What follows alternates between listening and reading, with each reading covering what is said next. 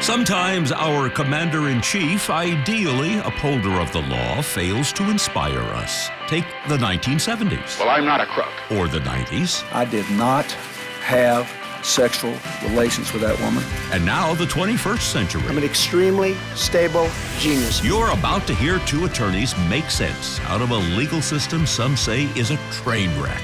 Here are Royal Oakes and Connor Oakes. This is Too Many Lawyers. This is Too Many Lawyers. I'm Royal Oakes. And I'm Connor Oakes. So, Connor, it's Sunday. It is the 19th of July, and I just have to share with people, I just chatted with you a minute ago. Well, your mom and you and I are hunkering down during this pandemic together, and I went up to you and I said, well, you about ready to do the podcast? And you said, yeah, let's bang it out.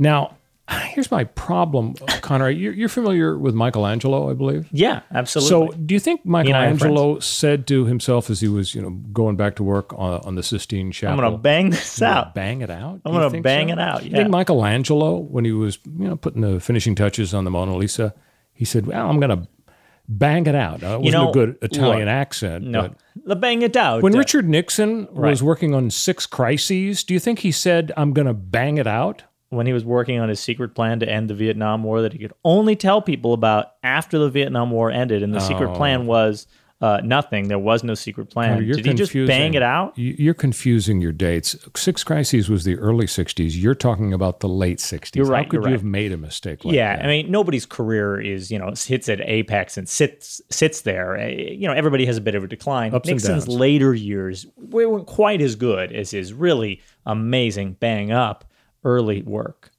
So anyway, we're going to just chalk it up to you. It was a loose expression, but I believe we've got an excellent quality podcast in the offing here. Absolutely. So let's kind of reintroduce ourselves. I probably sound like a millennial, but I'm really a baby boomer, and I'm a kind of a libertarian. How would you describe yourself, Connor?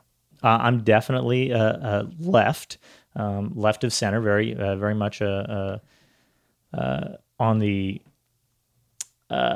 non-right side of the spectrum. Yeah, I don't want to. You're not comfortable with labels, are you? I can tell. No, I'm just saying I don't want to say that we're different or at odds, but we certainly disagree on a lot of stuff. But that's what makes this podcast so great, is that we actually have good conversations despite disagreeing on our approach to pretty much everything. We do our best. So we're doing this here in my office. My office always has Fox News on at all time.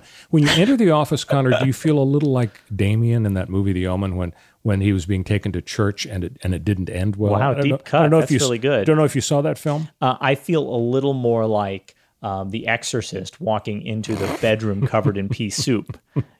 This room here is kind of a shrine. I don't have quite the neck flexibility that Linda Blair did. So we're here to answer 3 big questions this week. Why the hell don't we just fire bad cops? I think that's a good question. Good strat. Is Donald Trump going to be the comeback kid? And finally, has wokeness run out of gas? Does it need a refill of ethyl? Good questions. Yeah. Before we get to why we don't fire bad cops, I thought I liked capitalism, Connor, and then I heard about this.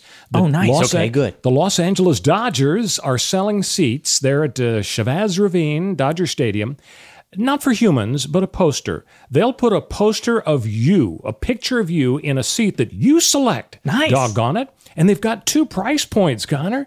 $149. 2 price points? Yeah, $149, I think, for the season. If you're kind of out there in the bleachers and not you, but your poster. Your poster, yeah, but it's symbolic of you. Do you ever get There to visit the poster? Don't think so. Oh. That's a COVID violation. And then there's another price point, $249. They're a little better. The seats would be closer to behind.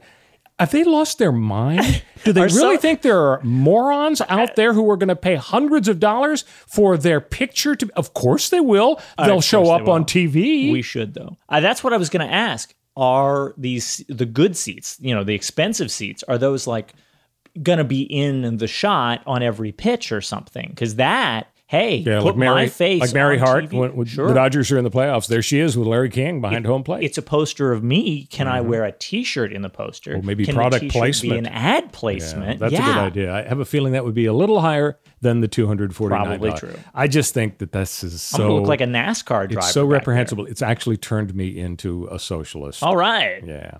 All right. So question number one, why the hell don't we just fire bad cops? And of course, we're thinking of this guy who killed George Floyd. And I mean, I just, this debate is never going to stop raging, Connor. Some people say, well, political blue is beautiful, but police blue is ugly and violent and racist and we should totally defund them.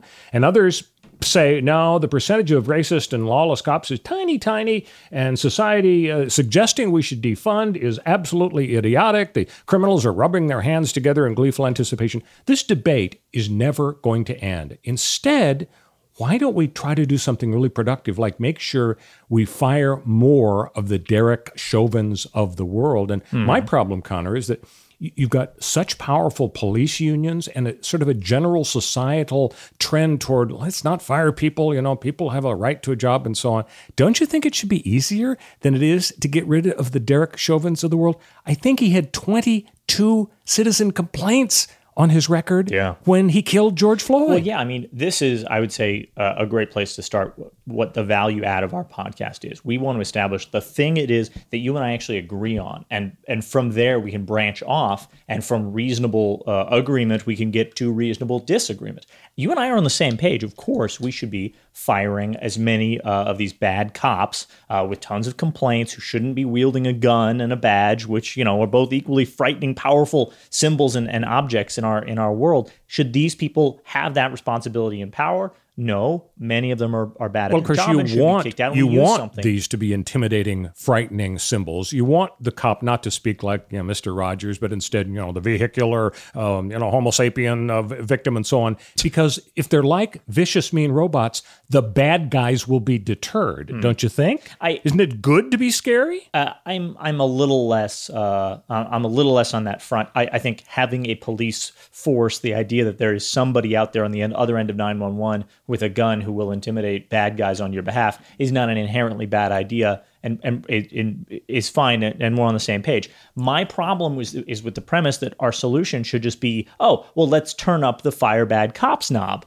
Yeah, that's a very simple. How can that be a bad thing? It's a good thing to think about. It's a good idea to as a thought experiment. As a thought experiment, but not actually to fire them. No, it's that the difficulty is that we've been trying to reform the police for a really long time. That there have been decades and decades of chances for police departments to police themselves, which is what we really mean when we say fire bad cops. It's police chiefs out there, figure out who the bad guys are. Well, guess what? What if it's the police chiefs who are the bad guys? Why are we trusting the cops to fire the bad ones among them when it's the culture that we allow to run the police and create the police that is the problem? It's not a couple of bad individuals. Well, if the police chiefs are to blame too, at least in part, then fine, let's reform that as well. I've been assuming that the main difficulty is the unions. You've got these board of rights set up. For example, here in Los Angeles, the city charter a few years ago was revised to create this board of rights deal so that you have a complaint against a cop. The police chief wants to fire the cop. The chief has to go to the board of rights, and the board of rights traditionally over the last several years has said, I don't know, we better give him a second chance. And I just think it's so difficult to get rid of them. I think that we know in advance of these headline-making catastrophes who the bad cops are. They are the subject of citizen complaints, supervisor complaints, incidents involving unjustified violence and shootings. This Derek Chauvin guy had a rap sheet as long as his arm in terms of complaints. It's like 22 complaints, and only one led to any kind of serious discipline. The process obviously was broken because somebody was asleep at the switch and not firing this guy. I mean, you're right. And in this one individual scenario, we can say, we could have prevented this tragedy if this cop didn't have a gun and badge, if he didn't have his job. Right. But there are so many tragedies all the time, all over the country. We see that it's not just individuals that go wild, one day snap, or have a bad track record even, and could have been predicted. You can't stop every tragedy if the culture is creating an us versus them mentality where cops think of themselves as warriors, where they're out on the streets, where they trying to, treat the citizenry like they're an occupying force and the citizens are, insurgents in Fallujah to be put down. This militarization of police and this idea that, that everybody you encounter is a bad guy and is going to kill you. That is this warrior mentality that they inculcate cops with. Okay, so to the extent we need to change that culture, yes. I'm happy to hear that debate. Then we agree. But here's my problem, because I think it's broader in society. The problem of firing bad cops, I think, is symptomatic of the barriers to firing people throughout society. I mean, we're not going to solve this problem now during COVID when everybody's losing their job. And here I am saying, let's make it easier to fire people. But when we kind of return to normal, I think employers should be able to get rid of bad workers. It shouldn't be like tap dancing in molasses to face the power of unions and the threat of litigation. I mean, maybe we can't easily get rid of bad cops and just fire them. How about doing the bad teachers route? You can't fire a bad teacher in our society today unless they are Charles Manson. Instead, you put them in a rubber room for decades and you keep giving them checks. If we did that with bad cops, at least they wouldn't wind up on YouTube. So I hope when we return to normal, we can kind of revisit this issue about termination in general. I hope so too. So we are going to pause. This is Too Many Lawyers. I'm Royal Oakes. And I'm Connor Oakes. And please check us out. If you like the pod, go on iTunes or Apple Podcasts, wherever you get the podcast. If you use Podcast Addict or Stitcher or Spotify or anywhere else that you find us, and give us a review. Leave us a little message explaining which of the hosts is better and more correct about everything, and then just write my name. And then, call it good. 5 stars. We really appreciate it and help spread the word. We'll be right back on Too Many Lawyers. This is Too Many Lawyers. I'm Royal Oakes. And I'm Connor Oakes. So, Connor, here's a provocative question that people are going to line up on the two sides of. Is Trump going to be the comeback kid? Mm-hmm. The Rasmussen poll, highly respected poll, says he's only down by 3 points now. I mean, for weeks we've been hearing double-digit lead for Joe Biden, and it's growing. And oh my gosh, the big swing states, it's all over. And I guess the question is, could it be the culture war going on? I mean, not to dip too far back into ancient history, but it worked for Richard Nixon in 1972 against George McGovern. He was able to paint the guy as a real radical. The Republicans said the AAA campaign. He stands for acid, amnesty, and abortion. So why is it the Democrats can't simply say, we want everybody to have free health care. We want to make sure that we solve the problem of climate change. Instead, why do they have to take on the culture wars? I mean, people are talking, Connor, about replacing the Star-Spangled Banner with some other song because they think it's not sufficiently woke. I mean, don't you think that Donald Trump would just be crushed if we simply went forward with a very low-key approach? And that's exactly why the Democrats have chosen the most boring milquetoast Joe Biden imaginable, how they did everything they could to stop the Bernies of the world from winning the primary, how they recruited every other middle of the road person who had anything objectionable about them. Oh my gosh, this candidate's a woman, we got to force her to drop out and endorse Biden. No, this candidate's gay, we got to force him to drop out and endorse Joe Biden. Now, force is maybe a strong word. All these people did it, I'm sure, for political favors, and they're hoping to get cabinet seats, and they're hoping to get advancement in their career. So it's not like they had a gun to their head. But this is the Democratic Party's plan, to choose the most boring milquetoast middle of the road guy ever, Joe Biden, keep him in a basement for 6 more months, just hope nothing happens. And yeah, the Democrats out there, as vilified on Fox News,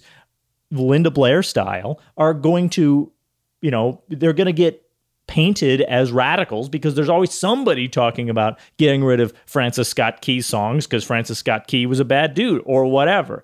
But there's nothing the Democrats or the DNC can do about that. What do they want you? They say, Nancy Pelosi, you can't tweet ever again. All she does is tweet, Trump is a bad dude, vote for Biden in November. Like, they can't control the messaging any more tightly than they are now. It's been the most boring, mainstream, non-issue focused campaign of all time, given that we are in a period of extremely rapid change in the middle of a pandemic. I mean, The world is changing faster than it has in a decade, and the Democrats are doing basically nothing in response to it. The fact that the world is changing is not this extreme position staked out by the Democratic Party or the National Committee and, making this into a culture war election. The world's just changing, right? Like Black Lives Matter is just happening. A pandemic's just happening. People are realizing, oh my God, we need universal health care and police reform and all these other things. It's not like Joe Biden is the source of all this controversy. So with my finely tuned antenna, I'm able to just pick up, people's secret intentions. Right. I infer from what you just said that you're not exactly happy about the Democrats running a milquetoast candidate. And I'm wondering here if your secret hope, if you were the campaign manager, helping Joe Biden, who is, let's say, he's just kind of struggling at times with things. If you were the campaign manager, would you say, now look, Joe, here's the deal. We're pretty much locked into a woman of color for a vice president. And I feel very strongly, Joe, AOC. AOC is the way to go. I mean, she absolutely will energize countless Americans. It is her time. I don't think she's technically eligible. Prepared. I think you have to be 35 to be VP because you could become president, and that person has to be 35. But go ahead. Yeah. So if she were eligible, would you say, given your druthers, that this would be the way to go as opposed to just having a milquetoast guy who kind of pretends to be progressive during the primary, but probably as soon as the convention, as soon as the balloons pop, suddenly he's going to come across as a lot more centrist, maybe. Huh? Yeah, absolutely. Yes, and this comes back to our fundamental disagreement about how the American electorate is made up and how elections are won. I find it more convincing that, and these are just competing models that different political scientists believe in and do research on at different times in human history and American history and other countries' history. The idea that either there's an unswayed middle that can be grappled with and dragged to your side of the political spectrum and convinced to vote for your guy, or that elections are really about making sure that your base comes out for the vote. And if you put an AOC-type inflammatory firebrand up there and you get all the Bernie bros to come out, you inflame your base, you make sure you lock up the vote that you've got, and if that's enough people, you win. As opposed to the Joe Biden school of things, which is to try to reach across the aisle and get that 1% or 2% that are in the middle of the political spectrum who can say, well, I like to lean left or I like to lean right. In this election, I like Biden more than Trump. In my mind, that person doesn't exist. There's nobody out there except Ken Bone. You remember Ken Bone? Yeah, the guy with the red sweater. Red sweater at the debate or town hall or whatever it was, who stood up and said, well, I work at a, coal power energy plant. And, he didn't say any of this, but basically that I come from a super conservative place, but I'm kind of torn about the idea of who's a good guy and who's a bad guy. And I don't know I'm undecided. Ken Bone was undecided 6 weeks before the Hillary Clinton versus Donald Trump election. He was the only man in America who was undecided 6 weeks before the Hillary Clinton-Trump election. Well, you knew he had poor judgment buying that red sweater. Yeah, Ken doesn't matter. You can't win elections with only Ken Bones. There's only one of him. What about this statistic? 44% of the electorate is white working-class voters. Now, I think those folks are kind of up for grabs. A famous conservative author said just the other day, Connor, it isn't right versus left. It's radical left versus everybody else. And to the extent that's what comes across, I mean, couldn't the Democrats be in a little trouble? And by the way, I need to tell you, Connor, because it's full disclosure, the famous author is Ben Shapiro. I know he's a big favorite of yours. Yeah, he's real big, super big, extremely big. The lifts in his shoes make him pretty big. Look, it's not radical left versus everybody else. It's radical left on one side, saying things like defund the police, make the world a better place, clean up the environment, versus radical right on the other side, saying things like I'm a Nazi or Did you equate defund the police with make the world a better place and clean up the environment? Yeah, but they're all basically morally equivalent. But that's just the point. If you're comfortable with equating those three, you're on the radical left, and you're going to be seen, aren't you, as the George McGovern acid abortion amnesty type, and set yourself up possibly for Donald Trump? Oh my God, getting reelected? No, because the only way he can get reelected is if he is able to stand up and say, Can you believe it? They want to get rid of the freaking Star-Spangled Banner. They want to blow up George Washington's head off of statues, of Mount Rushmore and Right. replace it with AOC. Right. That is his message. Right. It's going to resonate with countless members But that's of it. the 44% of the white working class voters. Well, that's the thing. I disagree that this 44% of white working class American voters is swayable back and forth. Half of them came from liberal parents. Half of them came you from saying they're conservative deplorable? parents. No, They're just not swayable. they're not swayable. Half come from liberal parents and half come from conservative parents. Maybe. Or maybe they're apolitical. I mean, a lot of people are in Lots the of middle. people are apolitical, And but- they are not the kind who say, doggone it, I voted for a Republican every ballot since I was 18. Most A lot of people pe- are that way, though. Well, I See, don't that's know. our I would fundamental guess, disagreement I about would the guess nature a of the third electorate. of the public falls in the middle, and they're just not the political. They're just not that into the whole political And see, that's where I scene back and disagree. forth. I They think- might not listen to our podcast. Yeah, that's definitely true. But I think that group in the middle is not a 33% slice of the electorate. I think it's more like 3% of the electorate. I think it's largely irrelevant. And I think that the way that they manifest that if you think You mean they're deplorable? that the middle, no, they're liberal and conservative in the middle there. They're just not swayable. They're just closer to the middle of the spectrum, and they're not going to change their mind. They're not going to jump over. No Joe Biden voter is ever going to jump over and vote Trump. No Trump voter is ever going to jump over and vote Joe Biden, at least not in numbers that matter. What they do or don't do is not vote. They don't show up. So if you have people who are hardcore on the right, they're always going to vote Trump. They're always going to show up to vote Trump. You have people who are hardcore on the left. They're always going to vote anybody but Trump, and they're always going to show up to vote. They're this, third in the middle that's swayable. They're not actually convincible to come to your side.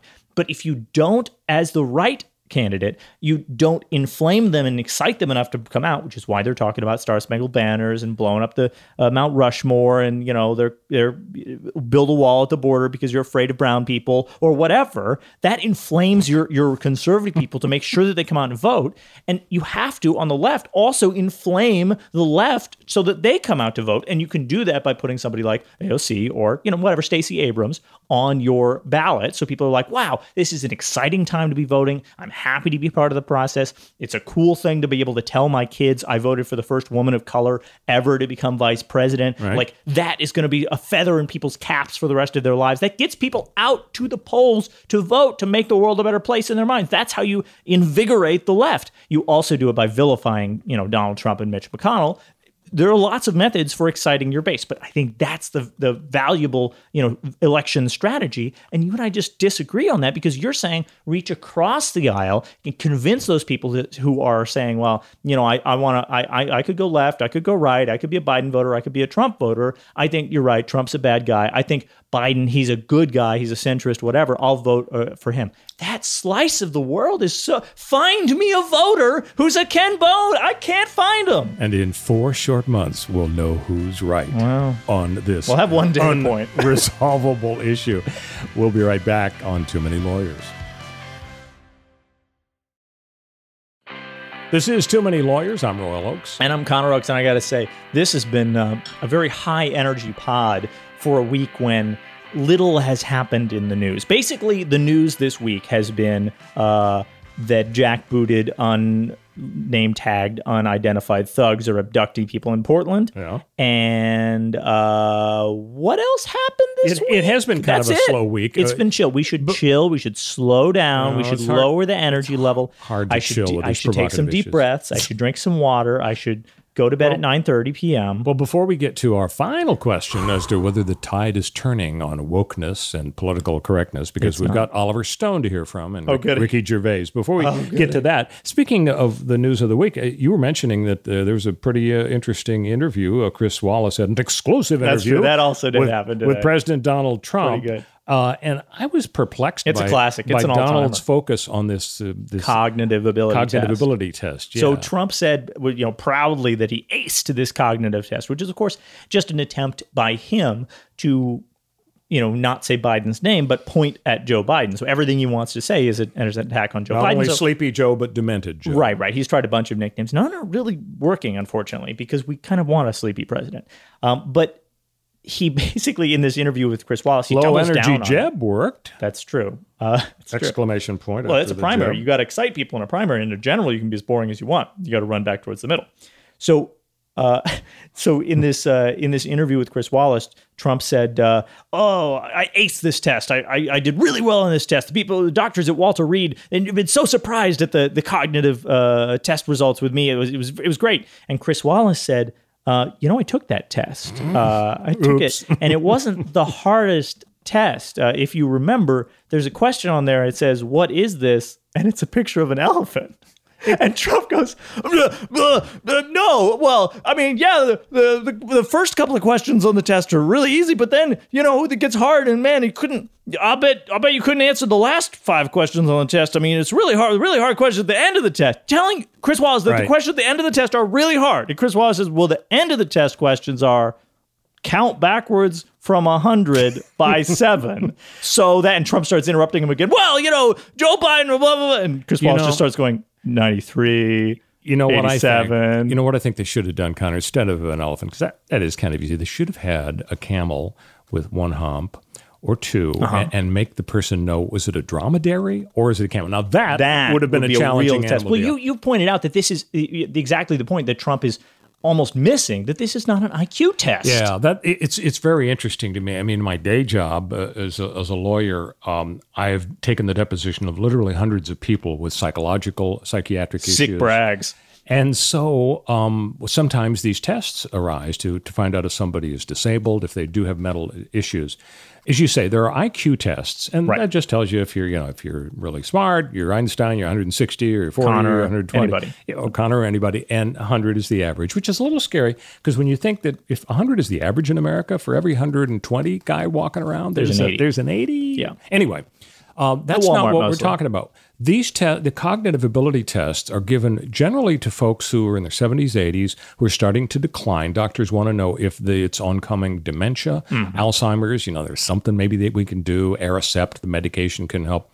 These questions are all for reasonably intelligent folks walking around who are not on the brink of dementia in older age. Everybody would ace the test. Right. There is a question that's standard in these tests, and that's spell out loud the word world backwards. If you are starting to have issues with dementia, spelling world backwards that actually sounds hard to me. That's just it. Normal folks might take a pause and then you'd get it exactly right. People with oncoming issues, they can't do it, along with a lot of the other 30 questions. So the idea that Trump would be trumpeting that he aced this test, that basically is just to try to ferret out folks that have really difficult problems. Now, you remember when Trump first was in office, they were seriously talking 25th Amendment. He's losing it. My goodness, he's crazy. Well, I think he's proven. I mean, you can see in his extemporaneous performances where he is going toe-to-toe with Jim Acosta and these other people, he actually is quite lucid and quite intelligent.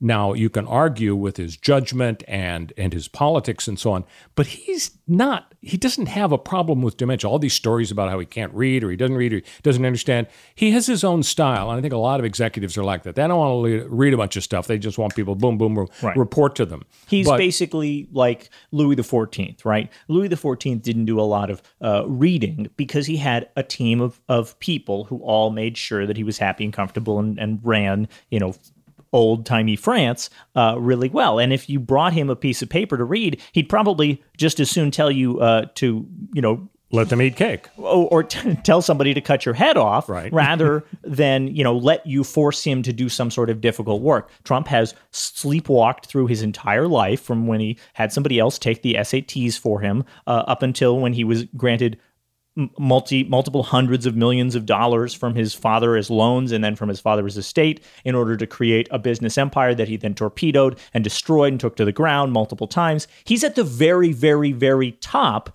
He's never had people tell him, you have to do this or your life is difficult. So, of course, he's not going to read difficult work or listen to advisors who give him briefs or anything else. Right. He's got his own style, and that style is extremely simplistic and childish. And when we look at it, we go, wow, that's not what a president should look like or a senator should look like. You're right. That, but I think your point earlier was the key, and that is he is a very clever politician, and I think his idea is let's get everybody thinking and talking about Joe Biden's state of mind, his mental abilities, and so talking about a cognitive test in that context, even though it was silly because it is an elephant type test. Right.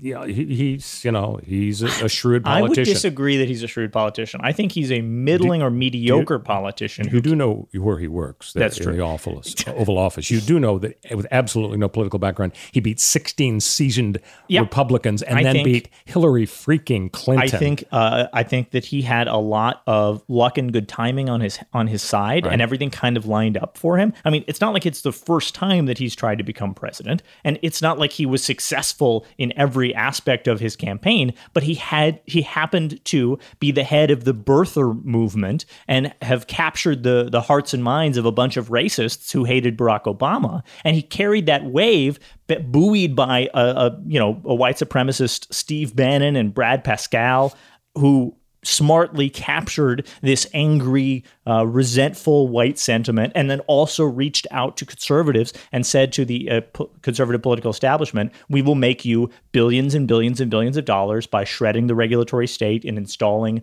hundreds of conservative judges who will continue to shred the regulatory state and who will continue to keep in their thrall the millions of religious people who have been captured by the right and convinced that they are the only group that represents things like being, protection of unborn children and whatever else. And he's at the head of this cresting wave that took control of this whole conservative movement, hijacked it. Well, didn't really hijack it. It was already going that direction. But it was all pretty much luck and smart political advisors around him. He was putting his foot in his mouth and screwing up from day one. And then people would, after the Billy Bush tape came out, well, you've got Steve Bannon who steps in and saves him with a panel of women who accuse Hillary Clinton of standing by while Bill Clinton sexually harassed or assaulted them. This is brilliant, evil politicking, but it's not Trump doing it. It's Steve Bannon. Okay, so we're going to put Connor vote in the column for Donald Trump right there. I mean, probably he's a capable politician now, at least, and that's pretty good. He's probably a better politician than Joe Biden. What you just did, Connor, was give us a very articulate, very thoughtful, very complete list of all of the arguments against Donald Trump. Some. And in a very emotional and passionate way. You. And I believe it was triggered. It was triggered by the notion. I'm definitely triggered. The notion that Donald Trump, he's kind of smart, did something well. Right. Now, would you acknowledge that perhaps this is a variety of Trump derangement syndrome? Yes. My offhand comment about, well, gosh, you beat all these folks, and he's got a pretty good political instinct. I mean, you just laid out the entire case against Donald Trump, but I mean, Trump derangement syndrome, or no? I hear what you're saying, and you're right. I do have a bit of because there's medication for that. Thank you. I do have a little bit of TDS where I but can you spell TDS backwards? It's tough, right? So STD? No, that's not it. That's not it. That's also applicable, but it's not it. So I mean, look, who did he have to beat? He had to take out Marco Rubio, who's probably got an IQ of about 80, as we've discussed earlier today. He had to take out Ted Cruz, who's just the ultimate bootlicker and will just sign up for any. I mean, Donald Trump told him his wife's face looked like a dog, and that Ted Cruz's dad killed JFK. And Ted Cruz was like, "Yes, sir. Can I have another, please?" Look, this guy is not a real political contender. The GOP field that they put up against Hillary was like the ascendant, like she was guaranteed. It was a slam dunk. This was her year. Whoever went up against Hillary was going to lose. So the GOP put up the island of misfit frickin' toys, and we have a bunch of idiots up there who had no chance to actually take her down. And Trump ascended to the top of the pile of 16 idiots. This is not a shrewd political animal. This is a guy who got lucky. The idea of Hillary is a slam dunk. The metaphor is confusing to me because I can't picture her in a pantsuit from downtown and high heels dunking on anybody. It's like that. Not even iconic Malone. Jordan leap, right from the top from the 3-point line, and she just sort of floats, one hand extended. So we've actually put off a bit talking to about our third and final question. So we should probably get to it, Connor. The question is, doggone it, is the tide turning on wokeness and political correctness? And here's why I think maybe it has. When you lose Oliver Stone, I mean, he is a pretty progressive guy. He says that the Hollywood industry is too sensitive and ridiculous at this point. And of course, the brilliant intellectual Ricky Gervais says cancel culture is a weird sort of fascism. I mean, I don't think he wants to be associated as a big Trump person. He knows it would be career suicide. But well, he says also doesn't like him. He says if you're mildly left-wing on Twitter, you're suddenly Trotsky. If you're mildly conservative, you're Hitler. I mean, the 100 people who were intellectuals who were left of center types signed this open letter to Harper's Magazine. Bazaar, Well, not Harper's Bazaar. Sorry, Harper's Magazine. But I mean, what they're saying is, folks on the left, you've just gone too far. I mean, do you think think they have a point? My open letter to Antiques Roadshow is going to really lay bare how ridiculous this Harper's letter is. And we may have talked about the bottle cap collection is worth. I'm going to get another opinion. It's a hybrid of Antiques Roadshow and Pawn Stars. I identify the cool antiques, and then I give people $5 for them, no matter what they're really worth. So, look, this Harper's letter, I think, is a symptom of how the left establishment, which is this neoliberal being liberal, like on the left side of the political spectrum, but pro-capitalist, pro-markets, anti-regulation, basically a milder arm of they're basically what most of the world would call put me down as a liberal, doggone it. Yeah, they're what most of the world would call conservatives in most other countries. But our conservative party is crazy right, and our Democratic Party is basically the conservative party in, like, say, most of Europe. Liberal stands for liberty, stands for freedom. Exactly. Yeah. But that includes, basically freedom for corporations and freedom to compete in the marketplace, right, and being anti-government intervention, basically. So that's the world that we live in, and that's like the political alignment of many of the people who signed on to the Harper's letter, and they're signing on to that Harper's letter, which was a vague, milquetoast piece. It was a very Joe Biden piece, full of a bunch of platitudes about how, like, hey, don't fire us. We don't want to get canceled on Twitter because it makes our feelings hurt. This is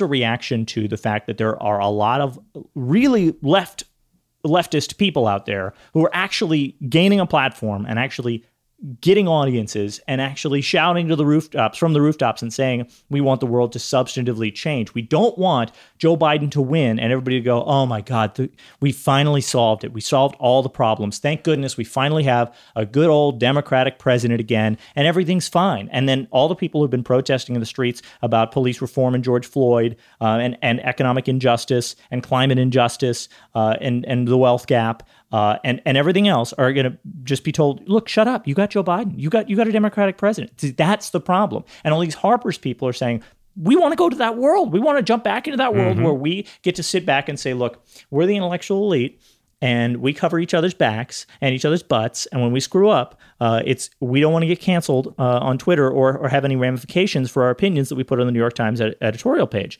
Because sometimes I put really shit opinions on that editorial page, really, really, really bad. And I don't want people to care about that. I want them to forget about it and let me write my column again next week and collect my $200,000 salary. Look, that is what this Harper's movement about being anti-cancel culture is about. Guess what Ricky Gervais feels? Aggrieved because he got canceled for saying a bunch of really offensive crap that wasn't even that funny. Well, I hear what you're saying, but you know what? If I were advising the Democratic Party, I think I'd say, you run Mr. Rogers, and he says, we'll pay your medical bills, all of them. That's Joe Biden. We'll tax the rich more than we're taxing them now. A little bit, not that much, but a little bit. We're going to save you from the climate change disaster. It's a really good impression. I like it. But instead, they're thinking about saying, put AOC or her equivalent on as the VP, and we're going to blow up Mount Rushmore, and it's the only way Donald Trump can win. Look at Nancy Pelosi's Twitter account and tell me that there's something radical there. The only radical thing is she says, Donald Trump bad. And then she just sticks to the party line of Joe Biden's good, we're going to elect him. Put Nancy on the ticket. Actually, that's a bad idea because she doesn't offer anything new or interesting, and she's just totally an establishment politician. Well, this has been an exhausting episode, but I think we covered a lot, and I think we banged it out, Connor. We did bang it out. What happened to Chill Week? This was supposed to be Chill Week. See you next time on Too Many Lawyers. Bye, everybody.